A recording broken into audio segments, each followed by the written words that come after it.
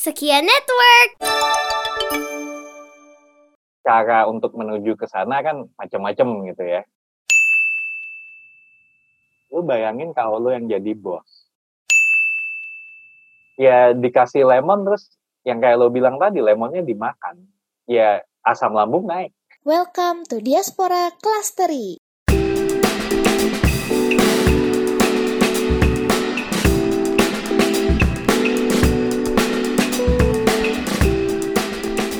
Ya semuanya, balik lagi di podcast Diaspora Clustery bersama dengan gue Daniel Pratama di sini. Hari ini gue sesinya sedikit random karena gue boleh jujur, gue kagak tahu mau ngomongin apa sama nih orang. Tapi nih orang ini salah satu orang yang menurut gue punya peranan sangat penting buat orang Indonesia di Jepang. Nggak main-main lah intinya. Hari ini udah ada kedatangan Mas Andy Laver di sini sebagai ketua ICJ ya Mas ya. Halo Mas. Halo, ohayo gozaimasu. Ohayo gozaimasu.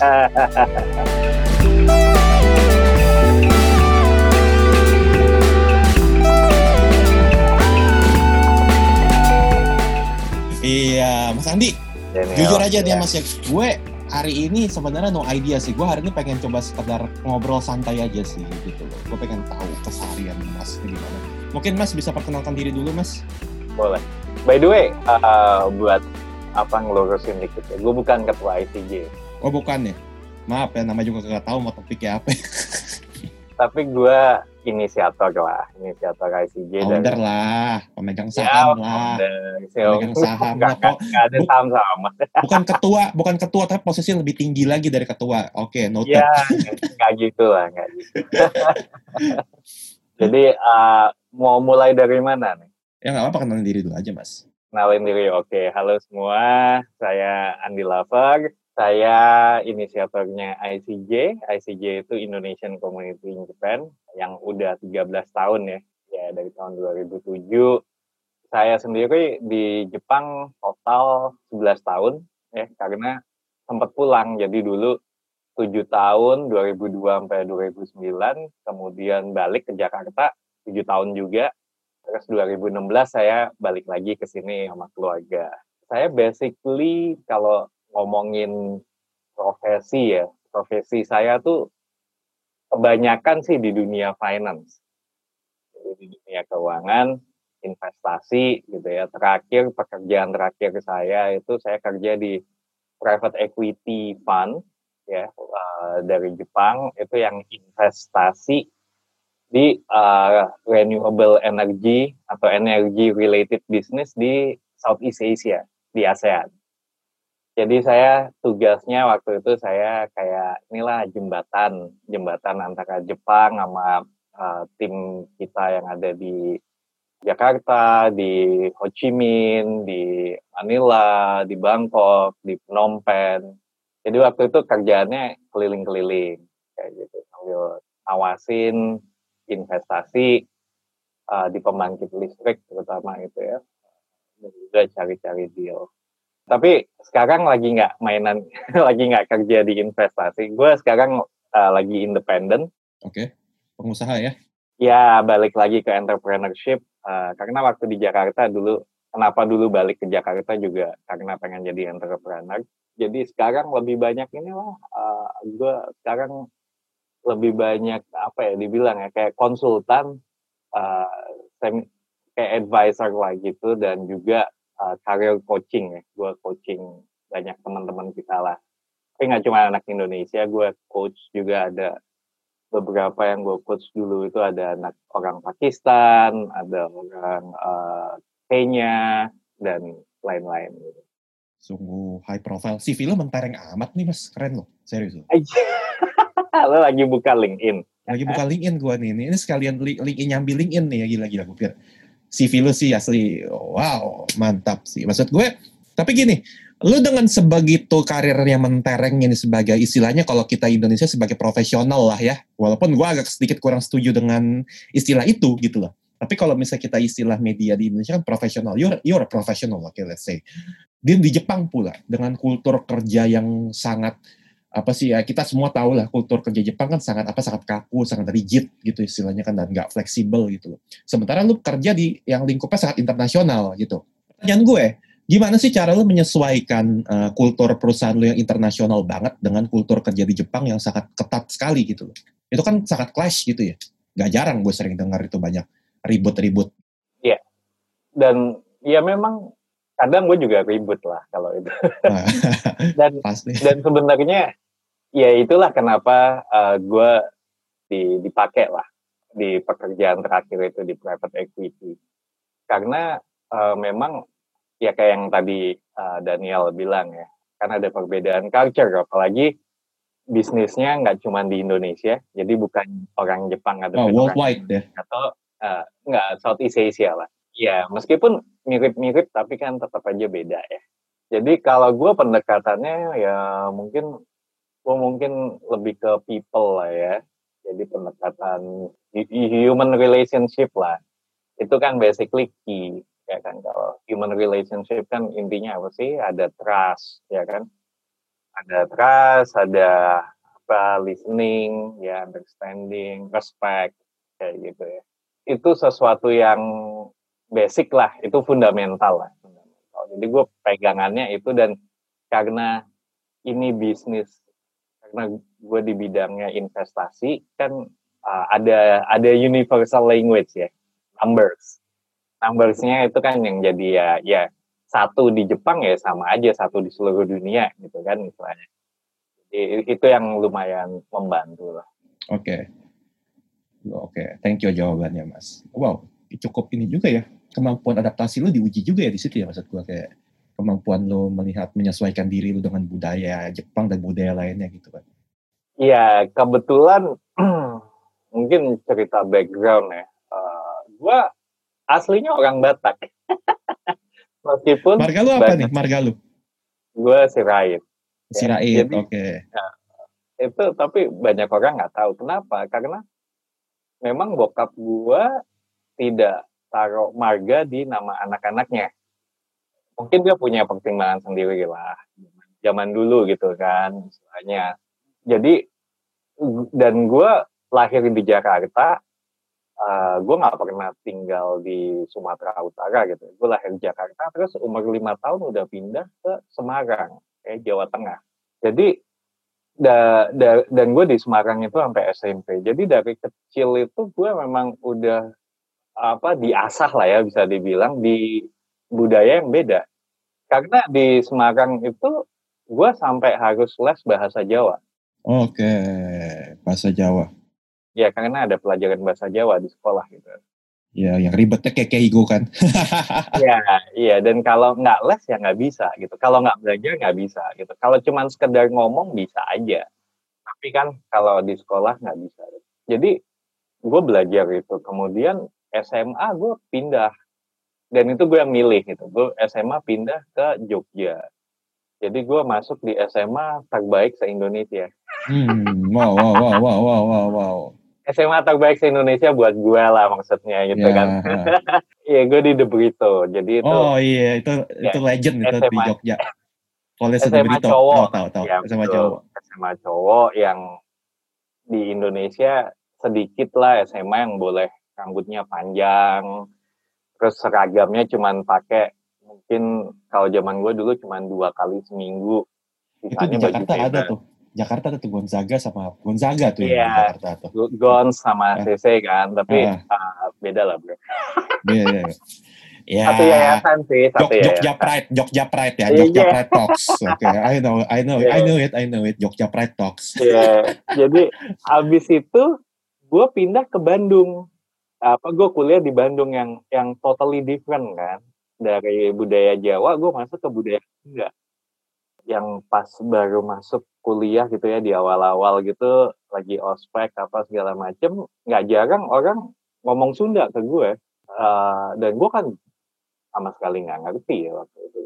Jadi itu culture shock pertama gue lah gitu. Bukan pertama, culture shock kedua lah gitu ya. Terus habis itu gue pindah Jakarta, kerja Jakarta setelah lulus, terus gue S2 di MMUGM sebentar karena habis itu dapat beasiswa ke Jepang. Nah, waktu di Jepang itu gue kuliah MBA ya, itu tahun 2002. Gue nggak bisa bahasa Jepang sama sekali, dan kampusnya itu emang pakainya bahasa Inggris. Ya, ini namanya International University of Japan. Mahasiswanya cuma 300, karena ini cuma S2. Tapi 300 itu datangnya dari 50 negara. Jadi kebayang gitu satu ya. Satu negara 6 lah ya, katakanlah gitu Iya, kalau dirata-ratain.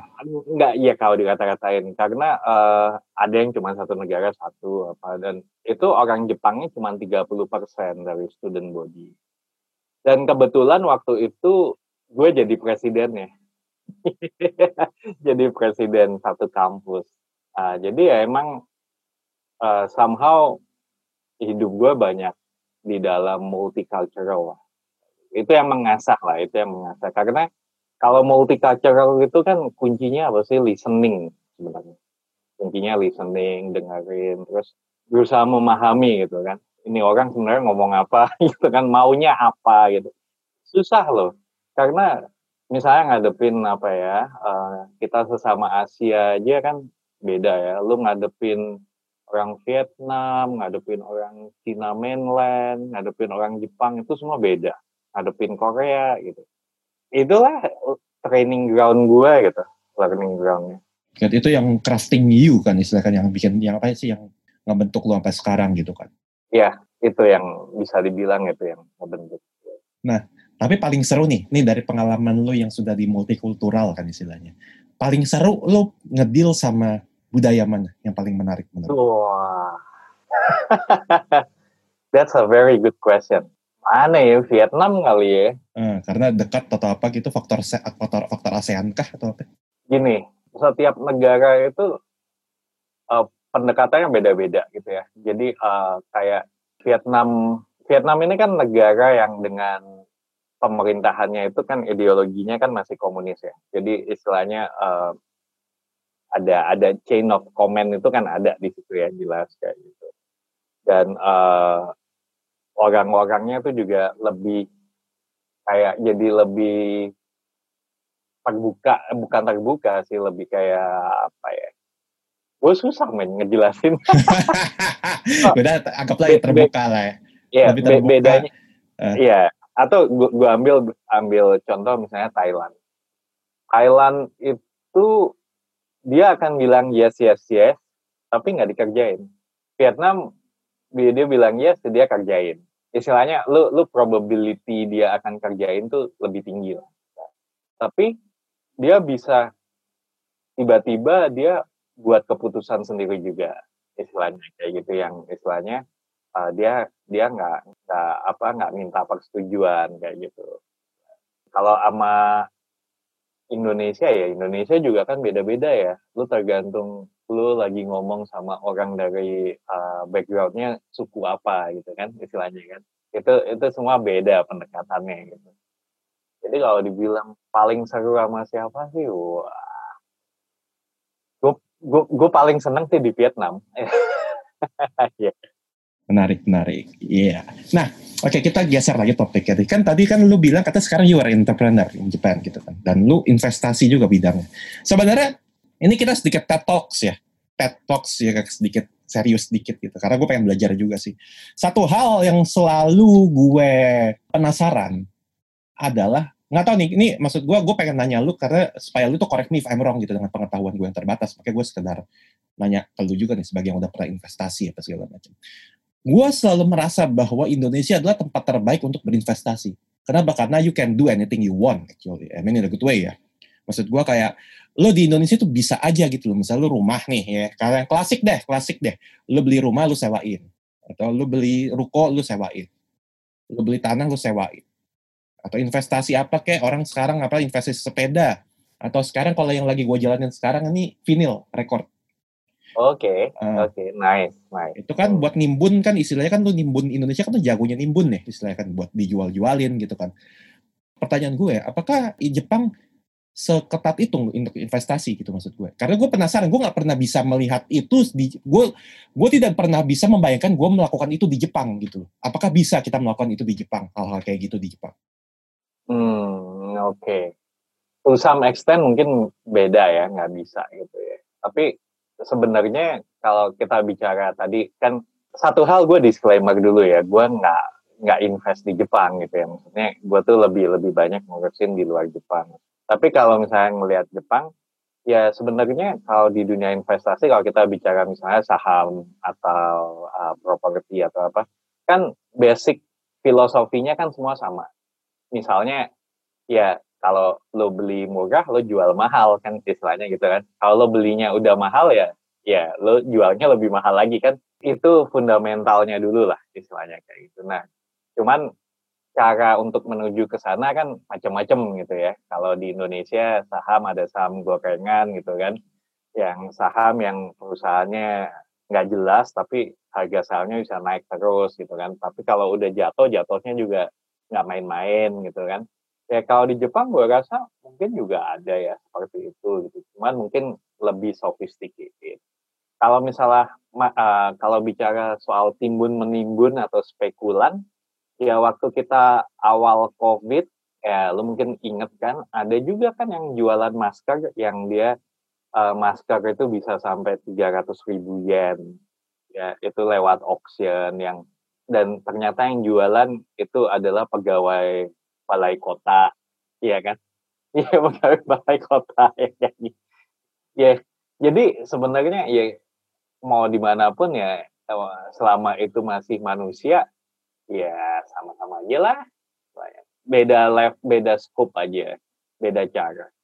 Tapi gini, gue mau nanya nih. Lu setuju gak sih kalau orang Indonesia itu lebih kreatif kalau dalam investasi? I mean, much better than Japanese gitu. Yes, setuju. Karena memang, ya ini terutama bicara di Indonesia gitu ya. Karena memang terlalu banyak variabel, istilahnya gitu kan. Rules-nya itu kan di Indonesia kadang sangat-sangat abu-abu ya. Ya, jadi dengan begitu ya itu membantu, bukan membantu, itu membuat orang menjadi kreatif. Tapi itu kan pro and cons ya. Gue sih lebih suka dengan control environment ya, istilahnya. Gue lebih suka yang jelas-jelas aja. Makanya gue balik lagi ke Jepang. 7 tahun. Ya. Karena itu kan at the end of the day ya, lu boleh aja kaya apa segala macam sukses apa. Tapi kalau lu nggak nyaman, nggak damai pikirannya kan buat apa ya? Gue merasa gue lebih damai, lebih nyaman di sini. Dan kualitas hidup itu kan tiap orang beda ya. Ada orang yang bilang, oh di Jepang itu kualitas hidupnya nggak bagus. Kenapa? 1, lu nggak punya pembantu. 2, lu tinggal di kandang burung. Ya kan? Terus 3, apa-apa semua ada aturannya. Lah, kalau buat gue, itu kualitas hidup. Karena 1, gue nggak suka punya pembantu sebenarnya. Ribet lah. Ribet gitu ya. Karena gue... Dramanya banyak tuh pasti tuh, apalagi menjak lebaran. Iya, dan kadang dengan yang baik pun gitu ya, yang kita cocok pun kan juga tetap aja kita punya tanggung jawab gitu loh. Itu kan nggak harus ngegaji apa segala macam, itu tanggung jawab gitu kan, istilahnya ya ribet aja gitu buat gue gitu kan waktu itu. Terus Jakarta lo mesti punya supir gitu istilahnya, karena angkut apa iya. Tapi kan kalau lo kerja, kalau lo bisnis, lo nggak punya driver ya. Ini kita bicara terutama sebelum Gojek, Grab dan lain-lain itu ini ya. Dan sebelum ada MRT kan, gue nggak bisa gitu loh. Kalau misalnya gue harus bawa mobil, terus stuck 1 jam di jalan, crash, terus nyampe kantor gue harus ngadepin klien. Psikologisnya bebannya berat banget itu.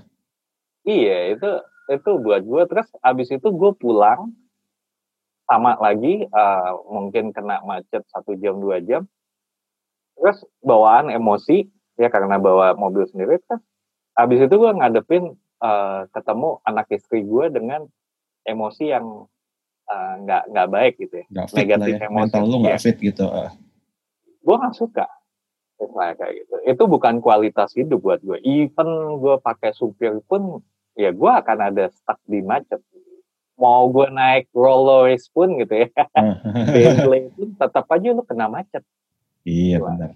Ya, lu kan? Mau pakai brand apapun tetap aja macet, dan itu bikin stres. Iya, kecuali lu naik heli.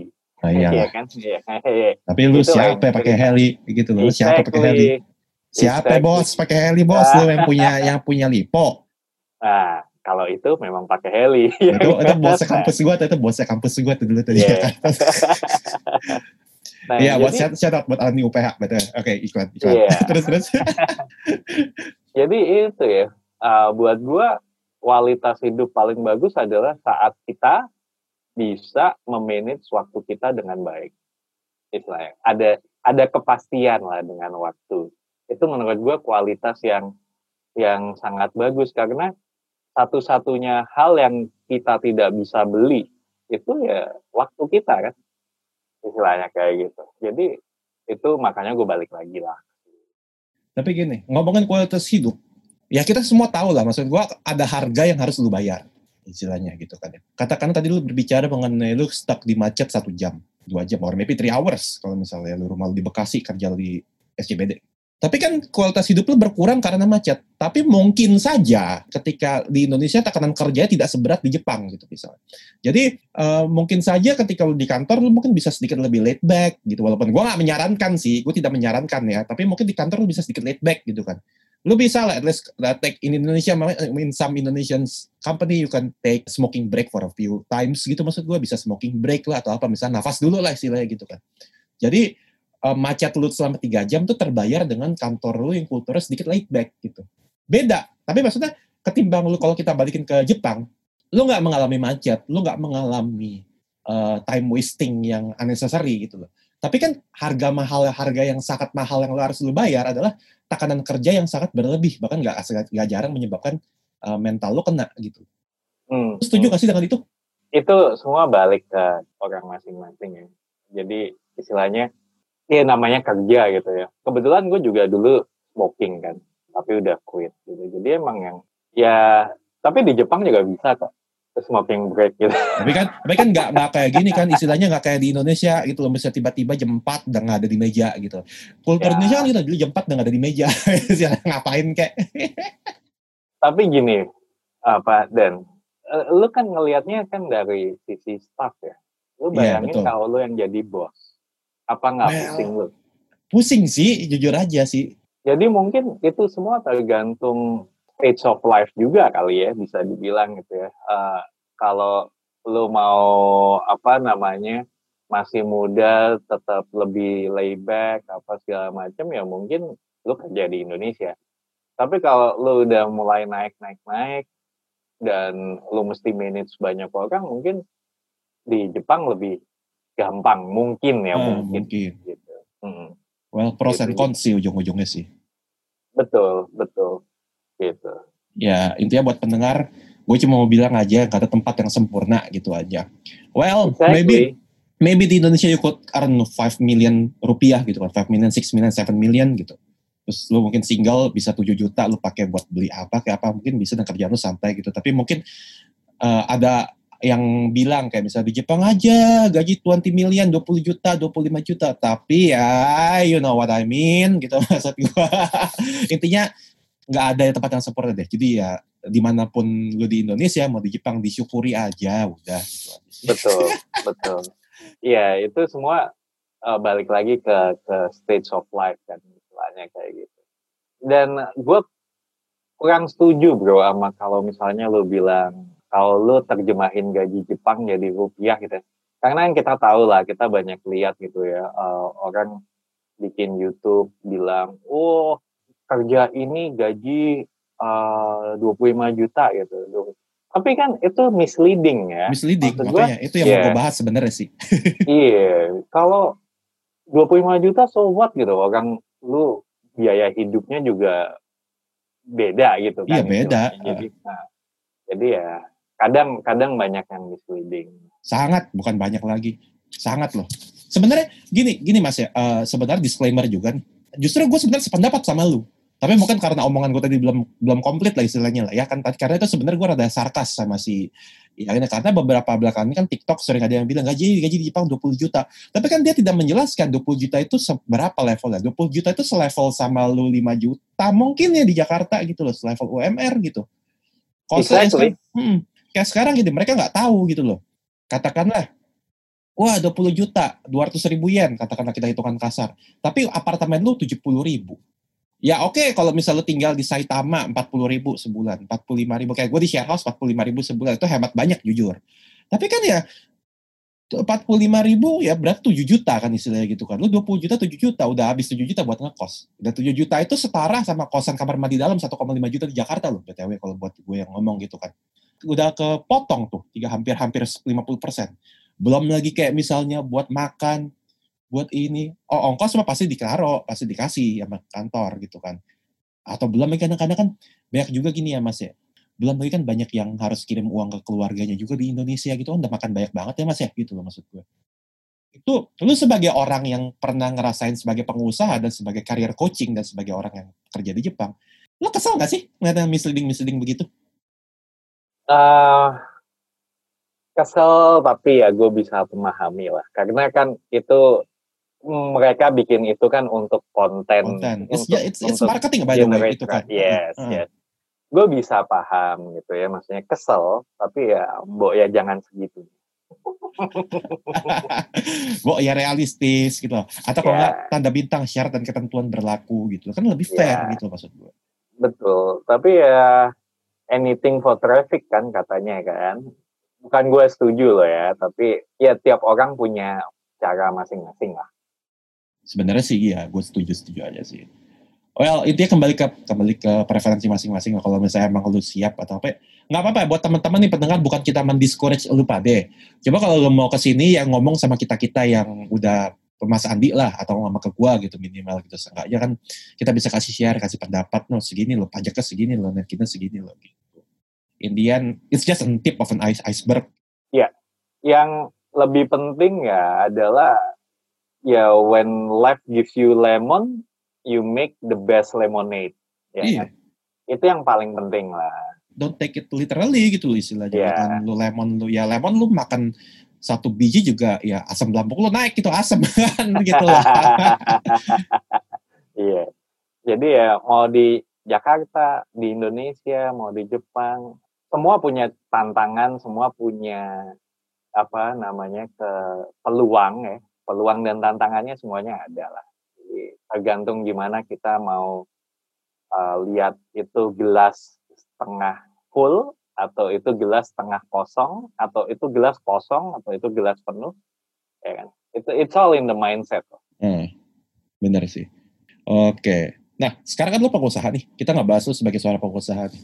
Lo bisa share dikit gak? Kita sekarang lagi usaha apa sih? Entrepreneur bidang apa?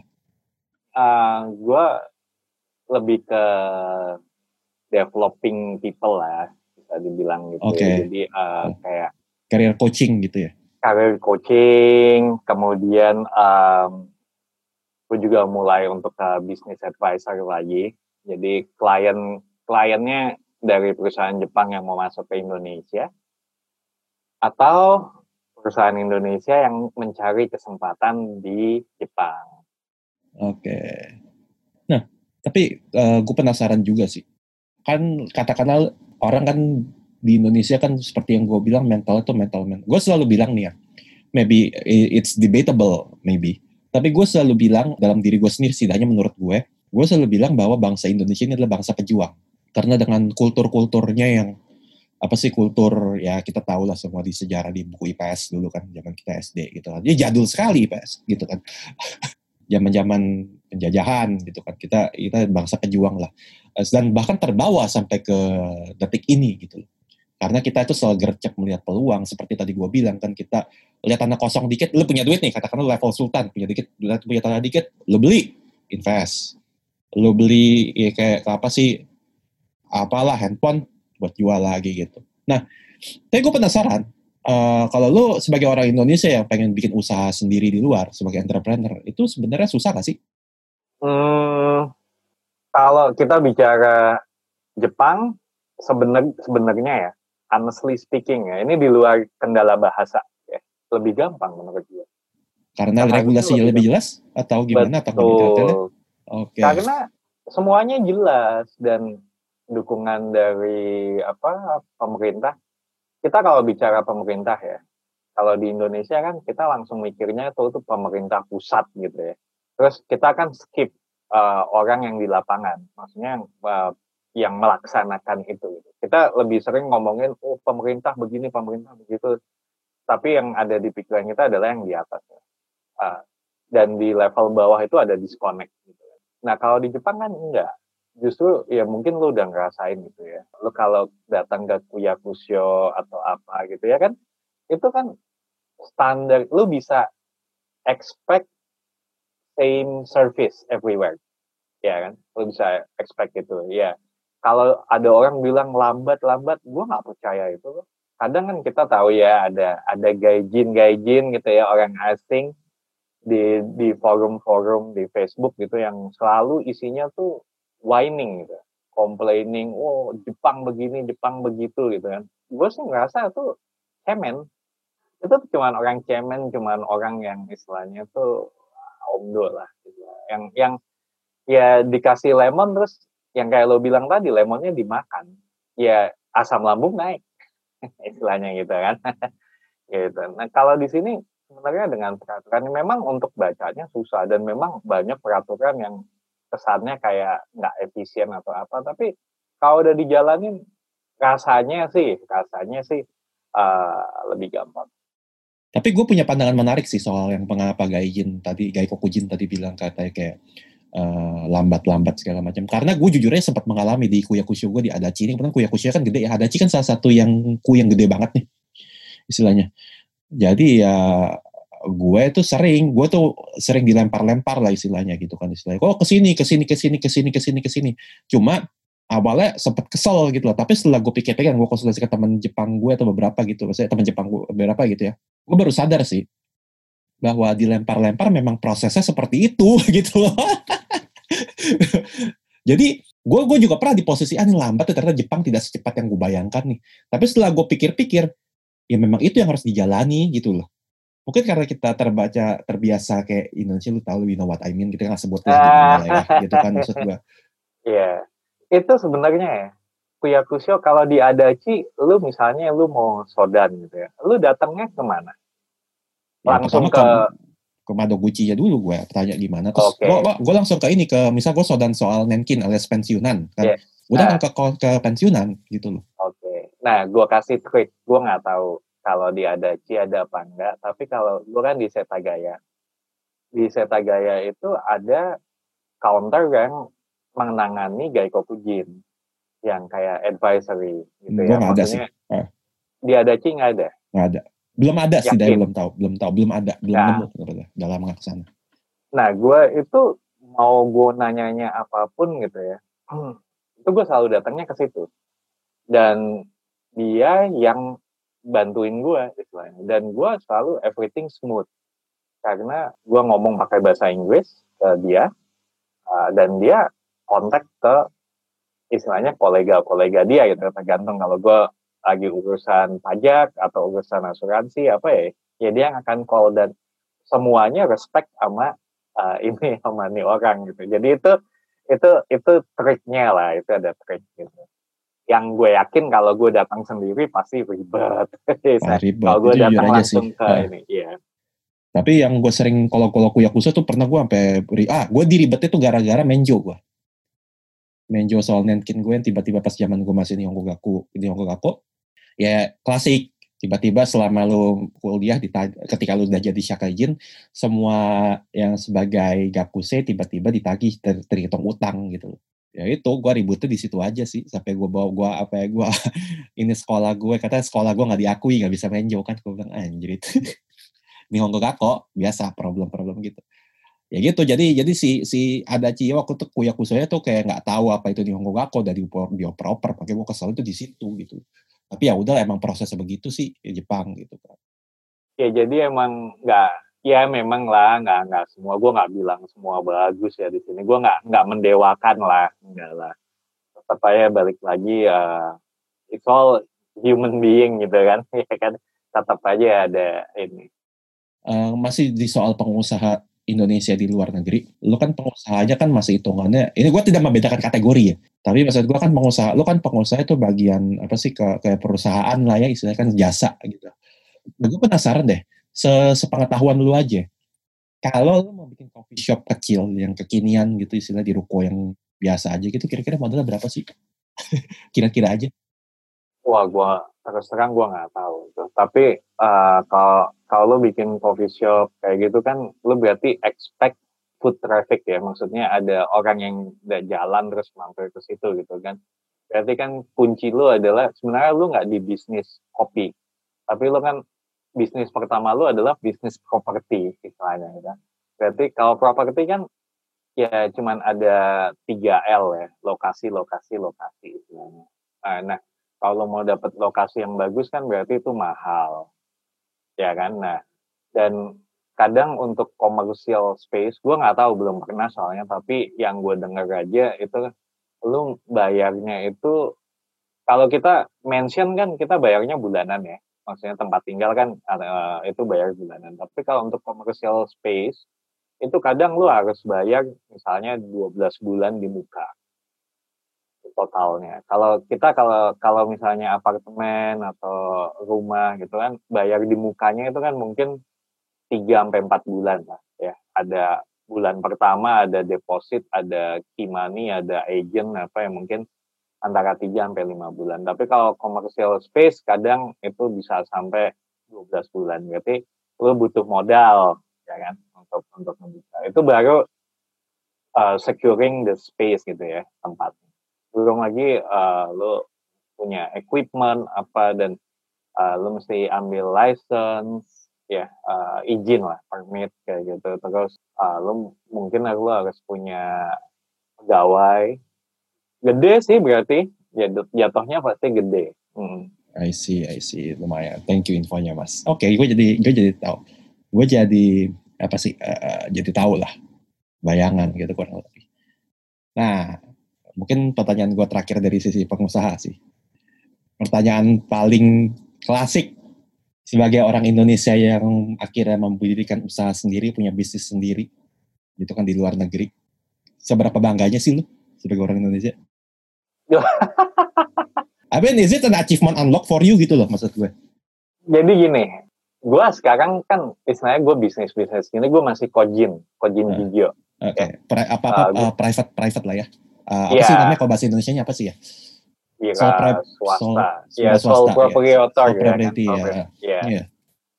Nah, gue rencana, jadi gue belum bikin legal entity. Jadi gue rencana gue bikin legal entity tahun depan lah. Oke, semoga ya. Iya. Ya, dalam bayangan gue sih saat gue nanti bikin legal entity ya gue pasti akan bangga lah. Itu achievement unlock lah kalau itu. Ya. Kalau sekarang masih kojin video mah ya biasa aja maksudnya kayak gitu. Nanti kalau gue punya first stone ya, batu pertama. Betul. Gitu. Ya mungkin sekarang lu di podcast gue yang sangat sederhana ini mungkin tahun depan, 2 tahun depan udah di Forbes lah, Time Magazine. Ya, amin. Ya, aminin Forbes, aja Time Magazine. Ya, atau kalau enggak ya inilah apalah Kompas gitu atau Detik gitu. Andy Laver, pengusaha asal Indonesia. Terus foto pakai jas kita sambil. Pose-pose tau gak sih pose-pose ala pengusaha-pengusaha yang suka bagi cerita, sharing cerita sukses gitu loh. Tangan dilipat sama senyum gitu sampai gitu. Luar biasa ini. Amin, gue amin aja lah. Ya. Sebenarnya sih gue tertarik pengen ngomong ICJ sih, tapi kata si Mas Andi, udah ntar rame-ramean aja deh biar enak gitu. Ya ntar tunggu aja. Tapi kalau ada yang in general lo mau tanya sih boleh-boleh aja. Nah, gue pengen tanya nih sebenarnya 2 konten ICJ sih yang lagi lu sering galakin lah istilahnya di sosial media. Namanya ICJ Classroom sama ICJ Coffee Break. Lu bisa jelasin nggak sih tuh 2 konten tuh di apa gitu? Oke. Jadi tahun ini sebenarnya ini buat teman-teman sesama ICJ Exco, gue ngomong on behalf of us ya. Jadi istilahnya tahun ini itu emang ICJ banyak berubah lah. Kita mau level up. Kan itu terutama di-trigger dari pandemik ya. Di-trigger oleh work from home. Nggak bisa kemana-mana apa. Terus banyak yang kena layoff, ya kan? Hilang kerja. Kalau nggak hilang kerja pun gajinya tinggal 60%, ya kan?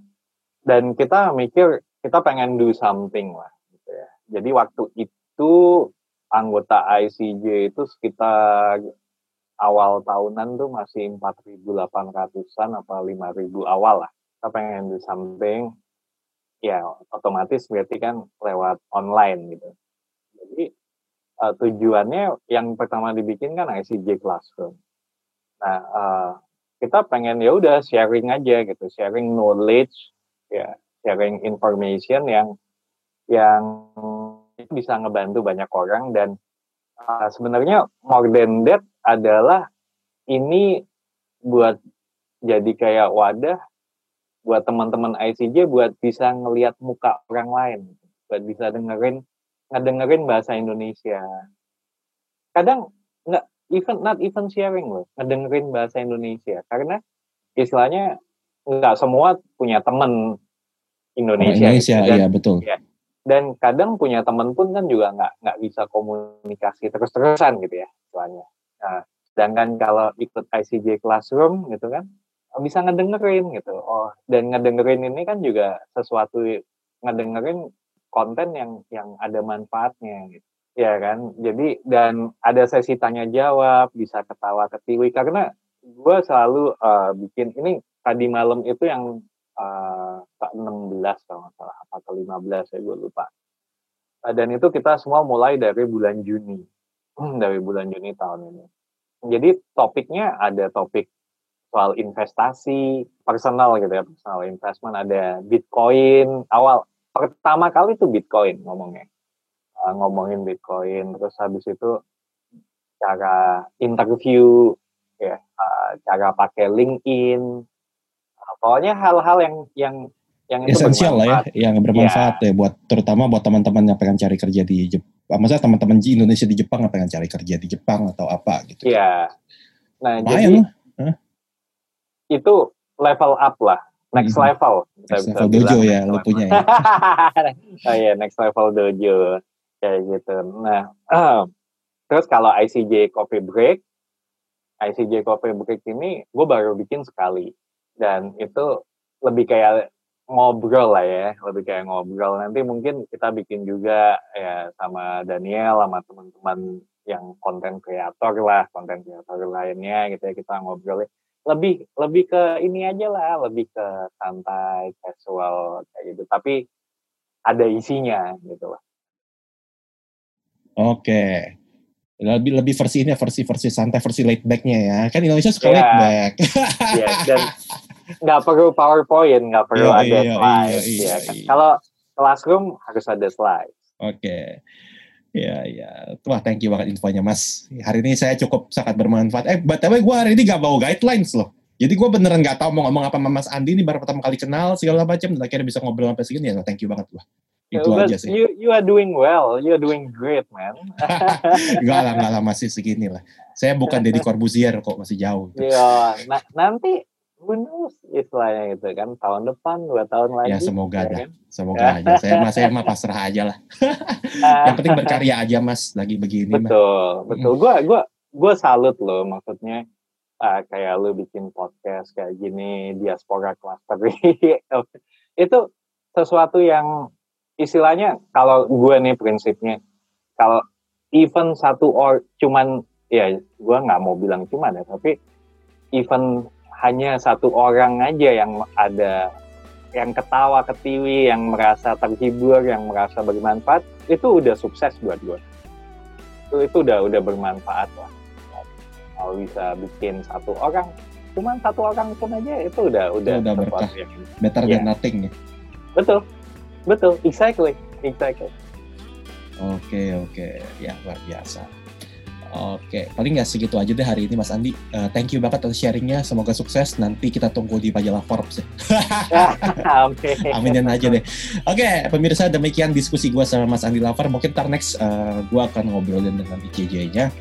Ya, beramean aja sekalian. Semoga aja bisa offline ya, biar lebih seru, asik.